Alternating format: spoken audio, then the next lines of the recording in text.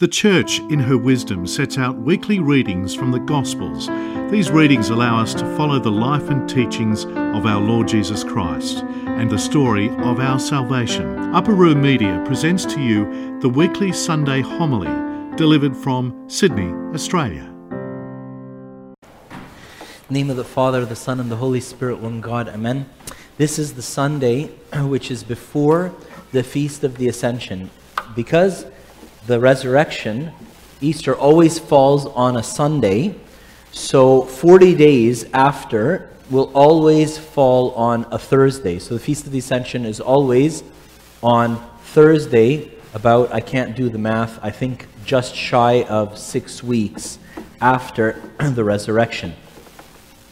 And seeing as this is the Sunday before that, the church is preparing us for this great and awesome feast, which always falls on a weekday and makes it a little bit harder for everybody to kind of take advantage and enjoy it. So I'm gonna make reference to the Feast of the Ascension. The Feast of the Ascension is where we celebrate that Jesus, while he was with his disciples, after he died, he rose from the dead. He spent 40 days appearing to his disciples, being with them, spending time with them. And then one day they were on the Mount of Olives, which is sort of exactly opposite Jerusalem. So Jerusalem is on a hill, and then there's a valley called the Valley of Kidron, and in the valley runs a brook called the Brook of Kidron, right? And it has many other names, and every king who would come would change its name, and so on. The Jehoshaphat named it after himself, and so on, right? That's what kings do, right? But anyways, geographically, like the topography of the, geography, there's a hill on the other side, and that's the Mount of Olives. So Jesus is with his disciples on the Mount of Olives, and next thing they know, he is like levitating, but not quite levitating. He just keeps going. He keeps going, he keeps going, and he ascends up through the clouds. And the angels look down, and they tell them, men of Judea, why are you looking up so amazed? This Jesus who once came down to you has gone back up to heaven to his Father, right?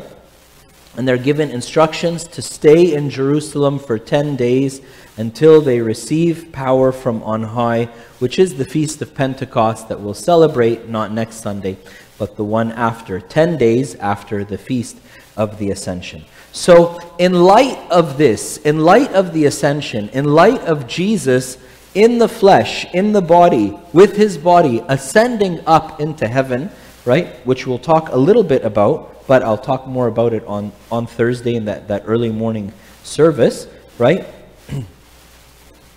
In light of that, the church is preparing us for that. And Jesus actually prepared his disciples for that when he spoke with them the night before he was arrested and crucified. And he says to his disciples, "Let your heart not be troubled. You believe in God, believe also in me. In my Father's house are many mansions. If it were not so, I would have told you. I go to prepare a place for you. And if I go to prepare a place for you, I will come again and receive you to myself, that where I am, there you may also be." Then he tells them, "And where I'm going you know, and the way you know." And Thomas says to him, "Lord, we don't know where you're going. How could we know the way?" And he tells him, "Thomas, come on now. Have I been with you this long, and you do not know me? I am the way and the truth and the life. He who has seen me has seen the Father," and so on. But I really want to focus just on this first part, where Jesus says, it's so sweet. He says, "I go to prepare a place for you, that where I am, there you may also be." Jesus is saying, from now on, we're never going to be apart again. After my wife and I were in a long-distance relationship, I was in Vancouver, and then I moved to Toronto. She was in London, England. So when I was in Vancouver and she was in England, that was like an 8-hour time difference. You can imagine how hard it was to keep in touch. And this is before like FaceTime, so this is like Skype, right? I don't want to like date myself, but let's just say the world has moved on very fast, okay? Right? This is like 2010, 2011, right? Anyhow, we're, the day after our wedding, we had a brunch with friends, and we kind of lost track of time, and we were supposed to catch our flight for our honeymoon, and we were going to be late. So our family got us together quickly, rushed us to the airport, and we managed to make it through. We got through security, we got onto the plane, and I'm sitting on the plane, and my phone rings with that Skype ringtone, and I'm like, wait a minute, something is wrong here, right?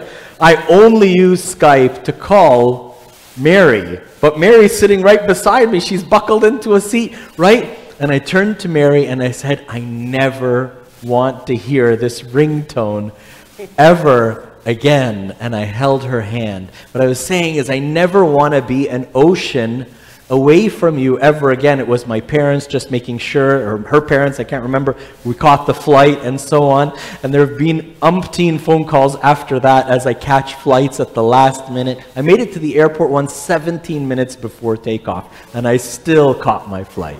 I've also missed a dozen flights as well, so that's neither here nor there. But the point is that Skype ringtone for me was associated with having to call Mary, long distance relationship, odd hours of the night, and all this pain and suffering due to the distance between us. And I was so happy that I was never, ever going to have to be an ocean away from her ever again.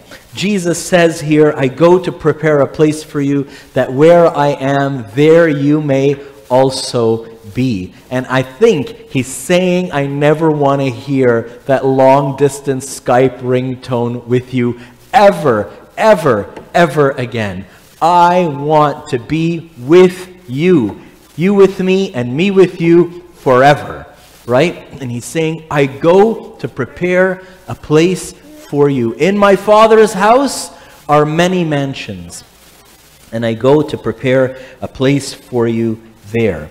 And I will come again, he says, and I will receive you to myself, that where I am, there you may also be.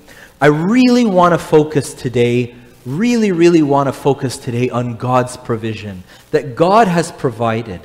God has provided an end game for you and for me. This is the end game. This is the end game, and I'm not going to focus too much on it because there's so much that could be said, but the end game, forgive me for reopening the curtain, right? The end game is the icon that you see in front of you, which is taken from the book of Revelation.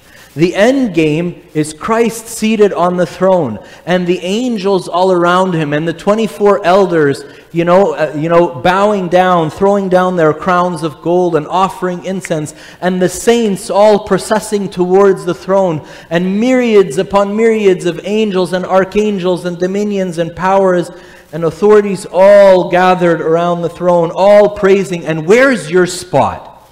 And where's your place? And I've shared this with you before, forgive me if I'm sharing it again, but this is a total game changer.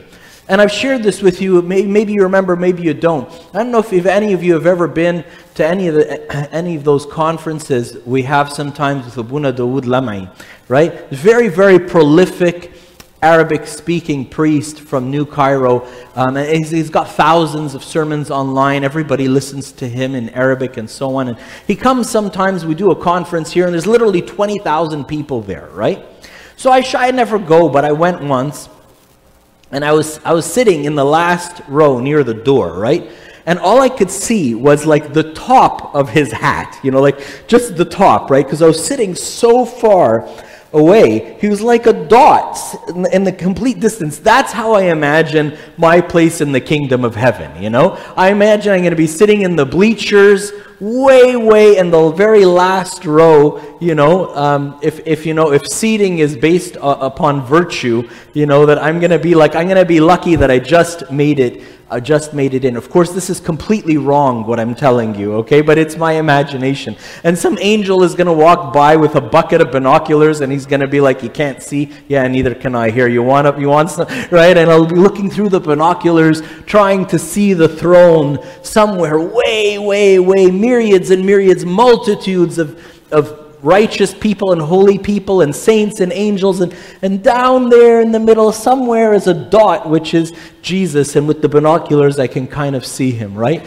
No, this is totally wrong. That's what I think, that's what I think, that my place in the kingdom is going to be way back there by the door somewhere. No, it's not. Sometimes here the place is so packed, people are standing on the stairs, and I feel bad. They can smell the incense, and they can hear the hymns, but they can't even see. Sometimes I imagine that will be my place in the kingdom. No, I tell you, no, that is not your place in the kingdom. Your place in the kingdom, says Ephesians chapter 2, is in Christ Jesus. In Christ Jesus, in the heavenly places. So, like if you go see a basketball game or any kind of sporting event, or you go to the opera or a symphony orchestra or whatever, you get a ticket, and on the ticket, it's assigned seating, right? You're sitting in this bowl, in this row, in this whatever, right?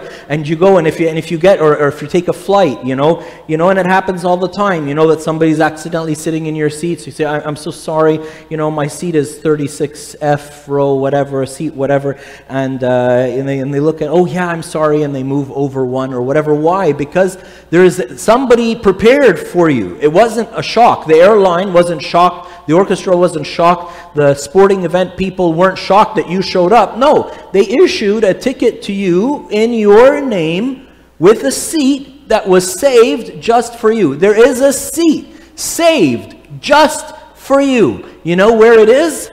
Where is it? Way back there in the bleachers, binoculars? No, it's not. Is it front row? Front row, courtside. You're going to have you sitting there right beside Drake on the court, right? No, I tell you. No. You know where it is?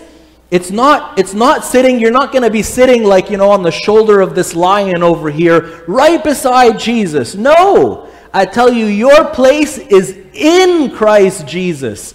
In Him, all of heaven revolves around Him. And our place, the place of those who have believe in Him, have entered into Christ. And my place is in Him, in the heavenly places. Now, given this, and that would be more than enough for today's sermon, but I've preached on this at least a half dozen times before. So I wanted to take it with a little bit of a different twist. Given that God has provided an end game for your life, more than your life, for your existence, how much more will He not provide for every other little thing and big thing in our lives? He says the very hairs of your head are counted. He says not a sparrow falls without my Father's permission. He says, look at the lilies of the field and how they are clothed. Solomon in all of his glory was not clothed like one of these. My Father clothes them. How much more will He not clothe you, with little faith, you of little faith? So, look at the beauty. Look at the beauty of how much God has prepared for you and for me. There's some verses from the Old Testament that always get me, that always get me. Moses, before he dies, God tells him, you're not going to enter the promised land. So they finally pass through Moab, and they're on the hill before they cross the Jordan to enter into the promised land. And so Moses is on the hill, and he says, let me retell you the law, so that no one can say they haven't heard the law. Because all of the people who came out of Egypt with him had passed away in the desert. They had all died, except for Joshua and Caleb. And the people who were now the multitude going into the promised land were their children. So think of it, they were all born in the desert. Most of them had not seen Moses go up the mountain and get the law and the fire and the smoke and the this and come down with the 10 Commandments and the golden calf. Most of them hadn't seen that. Most of them, if anything, they might have been children at that time. So Moses says, let me retell you the law. Deuteronomy, the second telling. The second telling. So the whole book of Deuteronomy happens on this hill before they enter the promised land, and Moses is telling them, he's reminding them of the law that God has told them. And he begins in chapter 1, and he tells them, do not be terrified or afraid of them, your enemies. The Lord your God goes before you. He will fight for you according to all that he did for you in Egypt before your eyes. And in the wilderness where you saw, and this is the part, I love this, how the Lord your God carried you as a man carries his son. In the wilderness where you saw how the Lord your God carried you like a man carries his son. Where does he carry us? In the wilderness. If you're passing through a wilderness today and now, know that the Lord your God is carrying you. Why the Lord your God? Why the word the Lord your God? Why not just God is carrying you? Because the word Lord is the word that a servant uses to his master. It means when I call somebody Lord, it presupposes obedience. It presupposes that I will obey you because you are my Lord and I am your servant. Those of you who have chosen a path of obedience, the whole book of Deuteronomy is very much like bisecting. He's like bisecting the whole congregation. Those who want to obey and those who don't want to obey. And if you obey, this will happen. If you don't obey, this and this and this will happen. The word obedience is the middle line that is really drawing the line in the book of Deuteronomy. Right? And so those of you who have chosen a path of obedience to the Lord, and you call him the Lord your God, he carries you as a parent carries, as a father carries his child through the wilderness.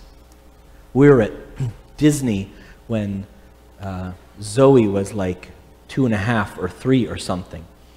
And, the line for It's a Small World was like 5 hours or something. It was insane. Right? But, I remember doing it as a kid with my parents, and so I wanted my kids to have the same experience. It was literally like just under 3 hours or something, right? And there's Zoe, and I'm playing with her, and I'm tickling her, and I'm, trying to keep her occupied as we're standing in this line, and next thing, poof, she passes out, right? And I carried her for 2.5 hours. I don't think I could extend my left arm like for a day. I think it was stuck in this position, right? But what was it going to do? Drop her? No, of course not, right? A parent carries their child. That's what they do. If my parents were here right now, they'd say, and you're a lot heavier when you're 43 than you were when you were 3 years old, and we're still carrying you, and I bet it's true. And I bet it's true, right? As a father carries his son, the Lord your God carried you as a man carries his son in this wilderness. Think about that. Think about how beautiful that is. That's Deuteronomy 1:31. Enjoy that. Enjoy that. A little later on in the same book, Moses reminds them. He reminds them, I led you through this wilderness. And I have led you for 40 years in the wilderness. Your clothes have not worn out on you. Your sandals have not worn out on your feet. You have not eaten bread, nor have you drunk wine similar drink, that you may know that I am the Lord your God. God has taken care of them every step of the way. Isn't it odd? For 40 years they've been walking in the wilderness. And we buy our daughters shoes. It seems like every 4 months. Right? And it's not because we're vain or they're vain. Maybe we are, maybe we're not. It's because, I don't know, they don't make them like they used to in Moses' time or something. They wear out. They wear out in 4 months. I don't know what the kids do. They eat the bottom of their shoes? Like, it's obviously not. How does this work, right? In Moses' time, 40 years. And 40 years, they weren't riding the camels. They were walking through the wilderness on hot sand. and their sandals did not wear out. Their clothes did not wear out. God is paying attention to these minute details, to your footwear. God is paying attention to your footwear. He's paying attention to the sparrows. He's paying attention to the lilies of the field. He's paying attention to the end game, the fulfillment of your existence and your belonging in Christ Jesus forever. He's paying attention. If he's paying attention to all of these things, don't you think he's probably paying attention to your job, paying attention to your personal life, paying attention to your finances, paying attention to your friendships, don't you think? Don't you think? Wouldn't it be odd that God would be paying attention to footwear and to your eternal destiny, but everything in between he's overlooked? Wouldn't that be a little odd for us to think that? No, of course not. I want to conclude with you with probably like the most compelling argument for me of God's provision, right? St. John of Damascus says this in On the Faith, Book 2, Chapter 2. He says something really, really, like for me, this is the most compelling argument that God must provide for you. He says this, he says, look, if God is the creator, then wouldn't it make sense for him to have already planned the provision for his creation before he created it? Let's put it into modern terms. If you're going to buy a car, okay, before you sign the bill of sale, wouldn't you have looked up the insurance? Wouldn't you have gotten an insurance quote? Wouldn't you have looked into the gas mileage? Wouldn't you have looked into the maintenance record, like the maintenance schedule? Wouldn't you have looked into, can I do this? Before you sign an agreement to purchase and sale, don't you go to the bank and find out how much they're going to lend you? Before you go into anything, don't you make sure that you have good reasonable doubt that you can carry it through? Would God have created the whole world to then ignore it? And obviously St. John of Damascus, writing in the 600s and the 700s in Palestine, obviously he doesn't use these examples. He uses things, would a man buy a field, he says, and not have already prepared what he's going to sow, what can be sown and what can be harvested in that field? Not everything can be planted and harvested successfully in every place, right? Wouldn't he have studied that? I have a friend who started a farm about 6-7 years ago, right? And that's exactly what he did. He studied all of southern Ontario and what can you grow where and how much work and effort is it going to take, and he chose the thing that would work well for him. St. John of Damascus uses the same example and a couple of others, but it would be redundant. He says, because I've used some modern day examples for you, but the point is, it doesn't make sense. It doesn't make sense that God would create you, that God would bring you into this world, that God knows your name, that God knows every hair on your head, that God has counted every day of your life, that God has counted every tear that you've cried and put them in his bottle. All of these are verses from the Psalms. He's done all of that, and yet he doesn't have a plan to provide for you. God is the provider. He says it himself, and he says it about every detail of our lives, and he says it about the end game. He says, I go to prepare a place for you, that where I am, there you may also be. Glory be to God forever and ever. Amen. I'll invite you. This talk was brought to you by Upper Room Media. We hope that this talk has, through the grace of God, touched your heart, and we pray that it will not only inform you, but will also transform you and your life with Christ.